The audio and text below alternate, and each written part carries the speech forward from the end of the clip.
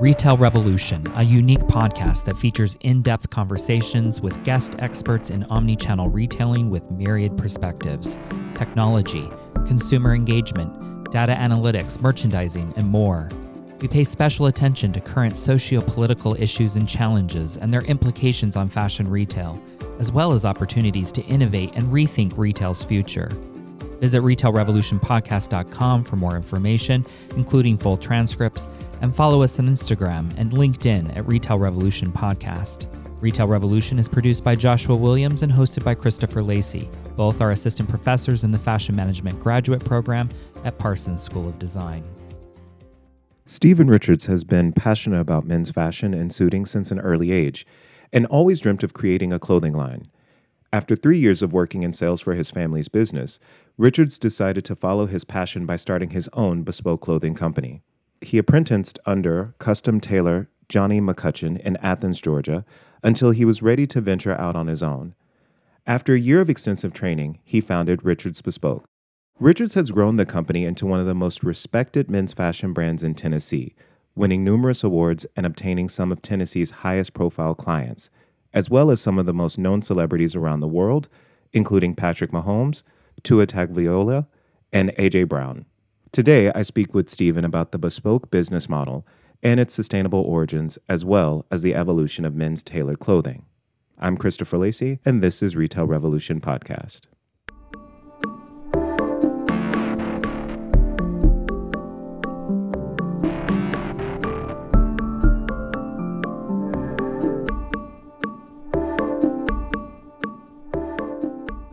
Hello, Stephen. Welcome to the show. Hey there. Thank you for having me on.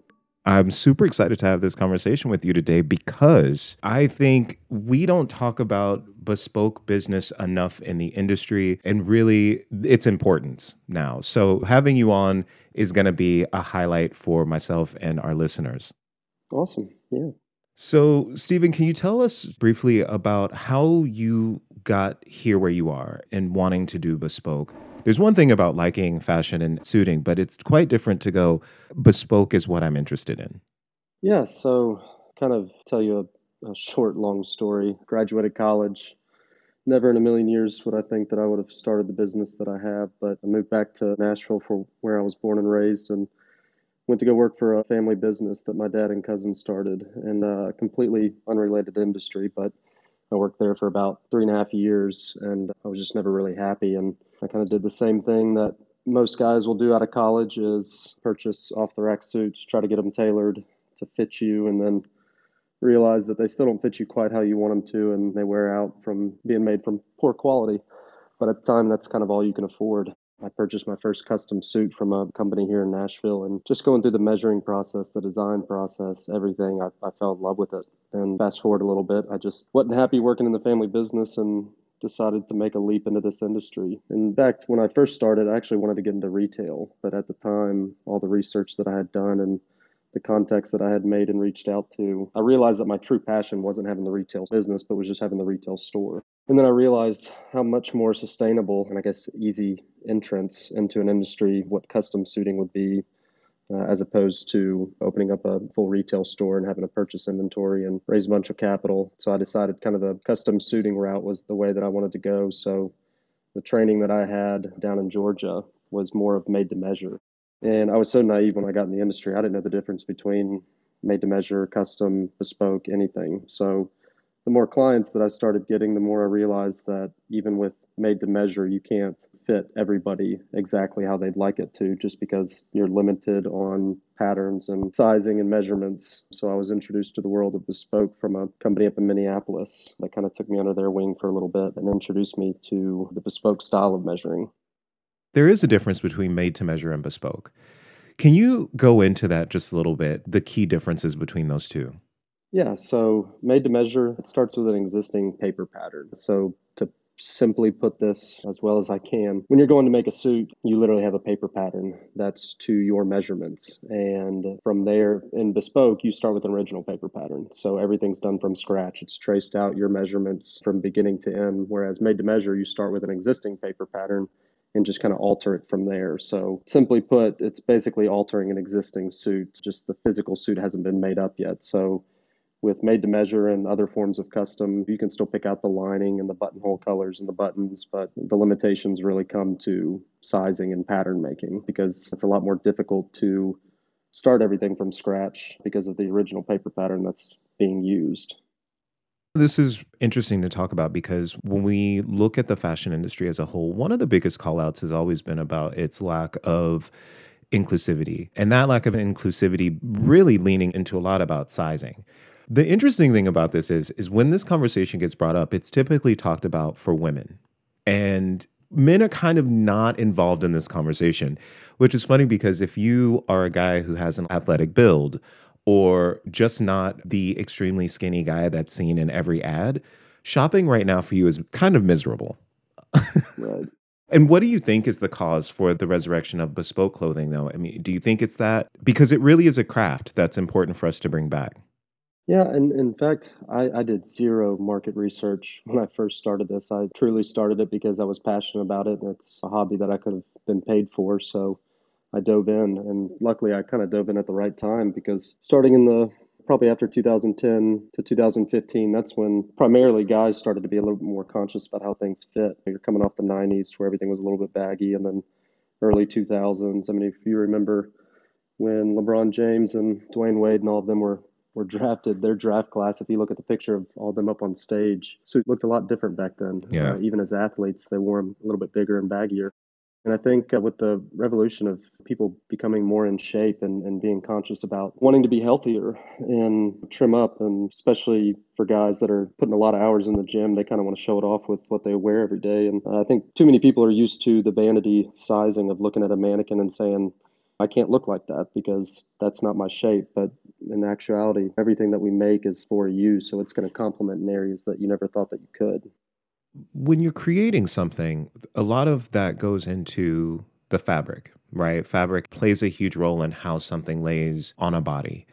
And I want to ask you about over the years, because you brought up the suits that we used to see before where they were really baggy, and even the fabric options, they were good, but not always as functional, I would say, as what I think we're seeing now. So what do you feel has changed a lot about fabric options over the years? And I'm also going to ask this relative to sustainable and functional fabrics when it comes to men's suiting. Are you seeing a change in that fabric option? Oh, of course. And ever since I got in the industry, I didn't realize how much research and studying that I have to do about fabrics. It's a part of my consultation process when clients come in looking for a suit. I want to know what it's for. Is it for everyday business use? Is it more so for events, weddings? They have to travel a lot. And what goes into that fabric? It's a lot more complex than I thought. And I think a lot of guys are wanting to have the same mindset of less in their closet, but more quality. For me, sustainability is huge. Basically giving a guarantee to clients when they're purchasing certain fabrics that these fabrics will last the rest of your life as long as you take care of them. And even with fast fashion, the materials used for certain things, I mean, they're not meant to last more than a year because it's only in style for that season. That's why you don't want to pump a bunch of money into it because it's probably not going to be the style the next season. But for suiting, it's great because it's like a revolving door for guys. Patterns, colors, things kind of go in and out of style, but you can wear a suit from the early 2000s, and as long as it fits to the preference of what you want it now, if it's made with good quality, certain patterns just really don't go out of style. Again, I've always said it's like a revolving door. It's just hold on to it and take care of it because this is something that could last the rest of your life. And I think people will understand that, especially if they went through the process that I went through first starting out buying suits, is you just need as many as you can, and you don't really care about the quality of it because you can't afford something that's more expensive. Before I got in the industry, I probably had 10, 15, 20 suits and sport coats that were wearing out after a year or two. Mm-hmm. And I realized that if I put a little bit more money into it, that it would last longer. So it's kind of like always buying used tires for your car. They're going to be a lot cheaper, but they're going to wear out faster and you're going to have to replace them again. So when it's all said and done, you probably put more money into something that was cheaper than you would if you would have just started from scratch with something made with better quality. You bring up something that is similar to what the denim industry experiences, and it's really from a care perspective. A lot of people feel the need that they probably should wash their denim every single time they wear it, and many denim producers are like, actually don't wash your jeans. And people are like, wait, what do you mean I'm not supposed to wash my jeans? Yeah. And if you were to say that to like a New Yorker who's been on the subway, they're like, no, I got to wash my jeans. So when it comes to a gentleman or a female who's wearing a suit, how often should they dry clean them? We used to talk about this all the time when I was in retail, and there used to be guys that would like dry clean their suits so it would become shiny. So when we talk about longevity, care, sustainability, is there kind of a range you should be in for how often you're taking your suit to be dry cleaned? This is the number one question I'm asked when guys come in to pick up their suits is, so how often should I dry clean it? And their eyes always get this big when I say, I've got over 100 suits in my closet. I've never dry cleaned one of them. And they kind of look at me like, you're crazy. That's impossible. You have to. And most people, if they don't wear them often, whether it's for events or weddings, that type of thing, they say that they're getting it dry cleaned after every use. And I tell them, depending on the fabric, which anything that we provide, you're going to be able to hang it up in your closet after using it. And most of the fabrics, the wrinkles will release on their own just because of the type of fabric. But dry cleaning, especially with some older dry cleaning companies that haven't adapted to more, I guess, eco-friendly, instead of using chemicals that are going to harm the fabric, is that it will, in fact, discolor them. It'll fade them a little bit if you're dry cleaning them too often. And I say that not everybody has to, again, I have over 100 suits in my closet, so I'm not wearing them often enough to where I'd actually be worried about if I spill something on it or if I'd sweat profusely at an outdoor wedding. You're going to need to get it dry cleaned just because of the overall care, and the actual fabric needs to be cleaned. But at most, I've always said, even if you're wearing them on a weekly basis, don't get them dry cleaned more than quarterly. For me, a steamer is my best friend. It was a gift that my dad purchased from when I was in college, and I never understood it until I got out of college, and I realized after each wear, you turn on the steamer, steam out the back of the jacket, the arms, the pants, wrinkles, because that's what I think mainly what everybody's worried about is the wrinkles that might incur while wearing it for a long period of time. And that's the reason that they're thinking that they should get it dry cleaned. And I've written blogs all about sustaining the life of the materials by just taking care of them, whether that's using the wide shoulder hanger that I provide with all the suits and sport coats, hanging them up after you get done using them. It pains me when clients will come in because I ask them to bring in their best fitting suit when they're getting measured, just so I can kind of gauge off of something of what they've had previously. And they'll bring it in on a wire hanger and the jacket is basically being tugged down, or they'll bring it in a dry cleaning bag and just say that it's been stuffed in my closet for the past 2 months. That's why the garment care instructions that I provide all my clients for how to care and maintain the life of the garment, I say at the very beginning, these are only going to last you as long as you'll take care of them. Stuffing it in a suitcase or in your closet without caring kind of how to fold it or how to hang them up, or just being hard on them while wearing them. The seams are only meant to last so long if you're putting a lot of stress and pressure on them. So it kind of all goes back to take care of it and it'll take care of you as long as you kind of put in the effort. It's no different than maintaining your car and keeping up with all the things that could go out and having to replace things. As long as you put some effort into it, then with the right quality and craftsmanship, then you shouldn't have to worry about it.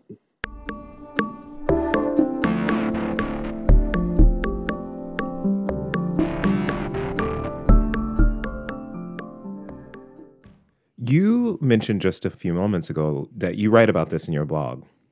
And I love that you just, as you were talking about how to take care of things and really what you should and shouldn't do, and how you want to educate your client as they come in. I want to ask you about that consumer who they know they care about sustainable products and being conscious about what they purchase, but they're also in a different socioeconomic bracket. And by that, not many guys are being taught about what to do with a suit or tailor clothing. I think most guys, the first moment might be, I don't know, graduation. If you're lucky, if you have a bar mitzvah or prom. But if you are this consumer, you appreciate craftsmanship, but your budget is tight. And I know that you've written a blog about why, I think it was called why the $600 suit isn't worth it. And you talked about it a bit earlier. What do they do? Do they just go to a suit supply place and just kind of go with it? How do they kind of access this world? When someone says bespoke, that means a lot. So if you can't get to bespoke and you're not in that socioeconomic bracket, what's your advice to that conscious consumer? My dad taught me at an early age that, and he's the one that kind of got me into fashion, men's suiting in particular, but he would always tell me that every month you need to add one thing to your closet. That could be a suit, that could be a pair of socks, that could be a belt. It could be anything revolving around your everyday wardrobe, but to kind of budget yourself, obviously some months are going to be more expensive than others if you're purchasing a suit over socks, but to just always be adding something to it. And for me, starting out, I'll never fault anybody that goes to and I won't name them, but the big box stores that pretty much everybody has had an experience with, where you can buy one suit and get half the store for free. I've been there. When I graduated in college, I think I was making $28,000 a year. A bespoke suit was certainly not in the cards for me. I think my first custom suit that I purchased was after a big tax return check, before I realized I just overpaid the IRS. It's not like I was getting a bonus, but I used it on a custom suit, and that's kind of when I fell in love with the process. But starting out, whether it's going to one of those stores or Suit Supply or Indochino, again, I'll never fault anybody that does it if that's the only thing that's within their budget. And I also want people to experience. I had a client early on when I started this that when he came in, he purchased 2 suits from me. And when he came back, he goes, I wasn't going to tell you this, but I actually went to, I believe it was either Suit Supply or Indochino. And he goes, I experienced the made to measure process and the fit and the design options. And he's like, I wasn't trying to compare the two, but I just, my own self, he said I was conscious about spending money and I wanted to see the difference. And I think that's the beauty about it as well, is if you start somewhere, because everybody has to start somewhere. Not everybody can graduate college or, whether they're in high school, purchase a suit that costs what a bespoke suit does. So kind of experiencing everything. And he told me, he goes, it was unmatched, and I can tell the difference in the quality. And if there's anything I've learned throughout this venture of starting this business is I appreciate quality way more. And I know that certain things cost less, but there's a reason for it. And I have some friends and some acquaintances that have told me, and I see them often, that wear those suits that are $300 to $600, and the fit's fine. That's not always the issue. It's more so the quality and how long it's going to last. So that's why I tell people, if this is something you're going to be putting a lot of wear in, whether it's weekly or every so often, you're going to know the difference in quality very quickly. And especially with the construction of the garment, especially if it's not made by hand, because if you're not sewing by hand, they're going to be using thinner threads that they can spin faster to construct the jacket and the pants. And so going back to it, I've always said, if you can't afford it, that's something that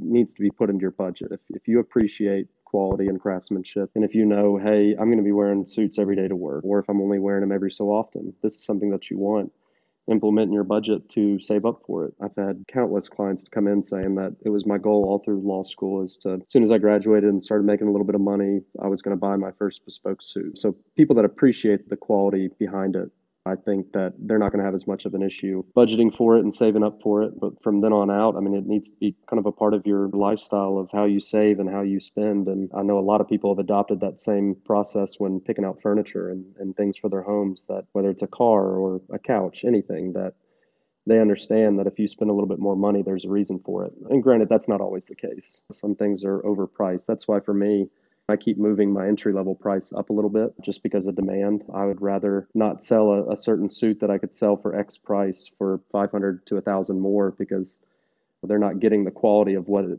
should cost. And I know for a lot of my clients, they're only buying the entry level, and our entry level fabric, it's a great fabric. I still wear some of the suits from it and have for the past 3-4 years. But in terms of starting out, whether it's something like one of the made to measure online big box stores, even Nordstrom, or any of those retailers. We've got a luxury consignment store right around the corner from my shop that I actually worked part-time at when I was starting out. Those are great options as well. Luxury consignment, you're buying something that used to retail for probably 75% more of what it costs, but it's been worn by somebody else in the past, but it's all good quality, and that's kind of the beauty about it. That's kind of what the frustrating part is, when people put a lot of money into something that is off the rack, that's not made with good quality. You're just paying for the brand name, and then they're having to pay to get it altered, so they're taking apart the suit, which can affect the longevity of it. But starting out, I'll never fault anybody for starting out with that $300 to $600 suit. It's the people that will constantly complain about the quality or the craftsmanship of it, but they just don't want to spend over $1,000 on a suit.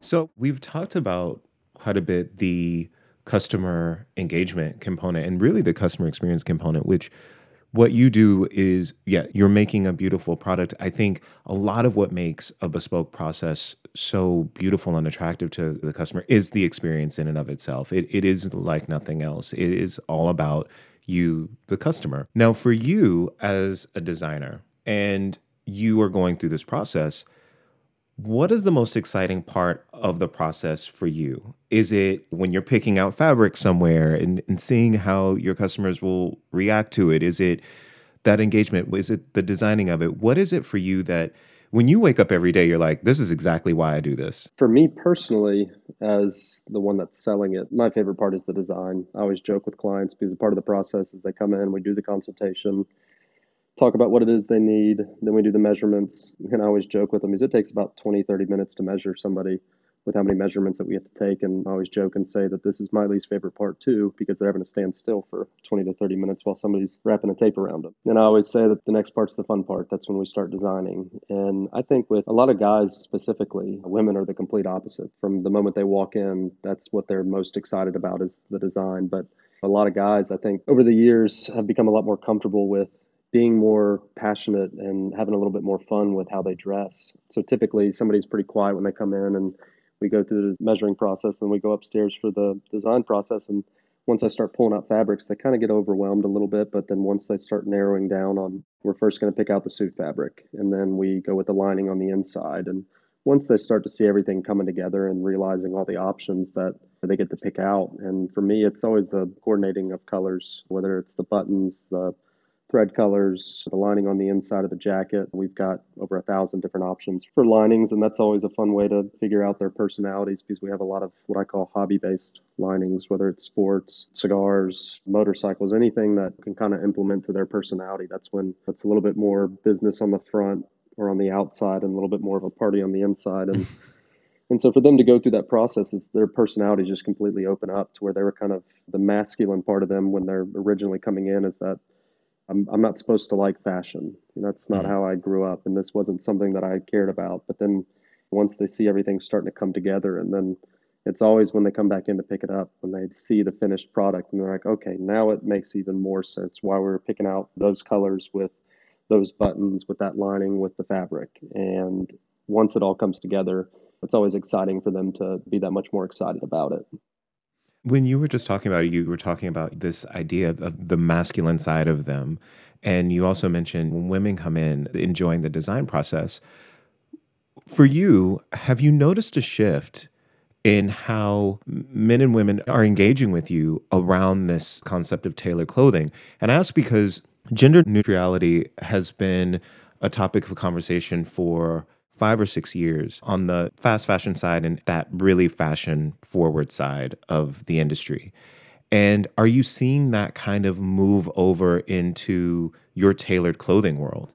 Definitely, yes. Yes. And with women specifically, they have a lot more fun with it. And I'm laughing to myself because any guy that walks in, their hand needs to be held throughout the entire process. And they're kind of relying on you for what they're looking for in colors and patterns and styles.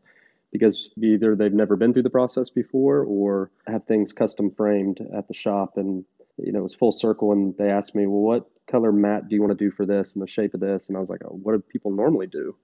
And that's 9 times out of 10 what most guys will say when we're going through the design process is what's the most common? What are guys typically doing these days? Whereas women, they are so creative and I love it because it's almost like they're doing my job for me. It's just a lot more options that they're looking because almost every guy that walks in, I can tell you in the first 5 minutes of talking to them, the style of suit that they're looking for, the design options, just from their personality and from, what they've worn previously. But for women, some want flares at the bottom of their pants. Some want it almost skin tight. It just really depends on what it is that they're in the mood for. And then kind of for being gender neutral, we've had a number of people to email in or call in saying, hey, this is my current situation. This is what I'm looking for. It's almost hesitant because I think that they've asked around to other places that maybe weren't as inviting. And that's why I said the beauty about Bespoke is it doesn't matter your height, weight, skin color, gender, anything. If you have a vision, if you want to come in and get measured, we're going to make something specifically for you. I love that. So you're in Tennessee. When we think about the fashion landscape and bespoke clothing, it's not happening in Tennessee. So I guess for you, how are you doing this in Tennessee? It's really interesting. And the reason I'm asking is because we have people who are listening to this from all over the world. And I think in their mind, there's this idea that you need to be in New York or you have to be in LA or Milan or in Paris to make these differences. Like that's where they need to go. And that's not where you are. You're doing this on a local level. So how did that happen? Originally starting out, actually, I wanted to move to Austin, Texas, and potentially Dallas, Texas to start this. And that was a very short-lived dream of mine. Just because I was from Nashville, born and raised, it's not like I started with a book of business from the beginning, but I did start with a list of contacts. I could tell them what I was doing, if they had any referrals or if they knew anybody that was interested in custom suiting. And for me, I'm not going to lie, again, I didn't do much market research and I didn't know how many people were wearing suits on a daily basis or had the need for it in Nashville. And even throughout COVID, I was never really worried because leads kept coming in. I would say probably about 75% of my client base, it is not for everyday use, what they're purchasing suits or sport coats or anything like that for. It's more so for events. Probably about a little less than 30% of our business is weddings. We did over 100 weddings last year, even in kind of the downturn of pandemic for COVID, but those never really stopped as much as I thought they would. And even being in Nashville, it's more of a sport coat and jeans town. Very few businesses require you to wear a suit every day. And the ones that do, obviously, I love them as clients because they're going to need more. But the ones that are coming in that choose to wear it, that's where I had to kind of become strategic with marketing and who I was targeting and going after, because it's like, all right, I looked at my top 10 to 25 clients and what do they do for a living? Why do they have to wear a suit, or why do they want to wear a suit? And then just kind of strategically maneuver around to figure out who it is I'm going after. And I'd say my favorite clients are the ones that choose to wear it. They don't have to wear it to work. They just enjoy the look of it, whether it's jeans and a sport coat or a three-piece suit. It was hard navigating that in the beginning and trying to figure out who it was that I was going after, but I wanted to convince anybody off the street that they should buy a bespoke suit. And then I realized that it's a certain demographic that you're going after that does enjoy what it is I do. And that's the thing about it, is you recognize that you have a niche market, and that's okay, right? And sometimes I think when a lot of people are starting out, the idea is that they want everyone to like everything that they do. And that can drive you crazy. And you quickly realize you're like, everyone's not going to be into this. And that has to be okay. Yeah, it took a while. And I realized I'm not going to sell to everybody. Yeah, but I totally said it like it was something that came to you like really quick. And I'm sure you were like, no, that took about 6 months before I got to that point. It took a little bit longer than that, but that was kind of the, burn by fire, get through it.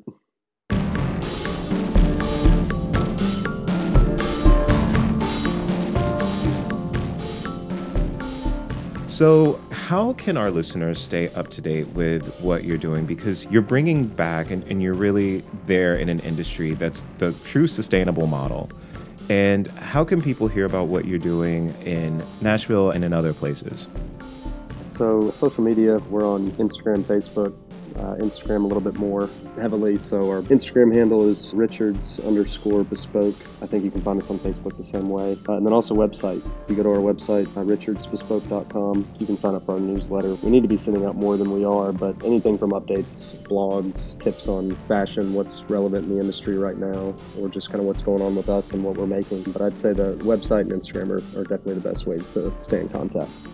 Awesome. I'm going to tell you, I feel like in the next 6 months, you should consider a YouTube where you kind of take us through Richards Bespoke style, your perception. I've looked into it and I've been told that by so many people, and Instagram was hard enough for me to build to where it's at right now, and it's almost a full-time job, but it is definitely something that's on the horizon for us because, that's one of the main things that I want to do is to inform and to educate and to make people understand why it is they're investing in something that's a little bit more expensive than they've probably purchased in the past.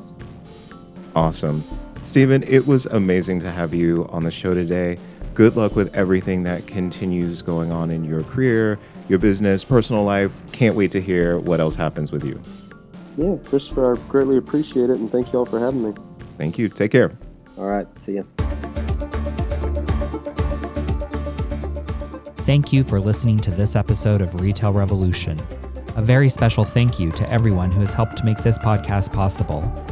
If you'd like to support the work we're doing, please visit our show page at retailrevolutionpodcast.com and click on the donate link. Our theme music was composed by Spencer Powell. Be well and stay tuned for our next episode.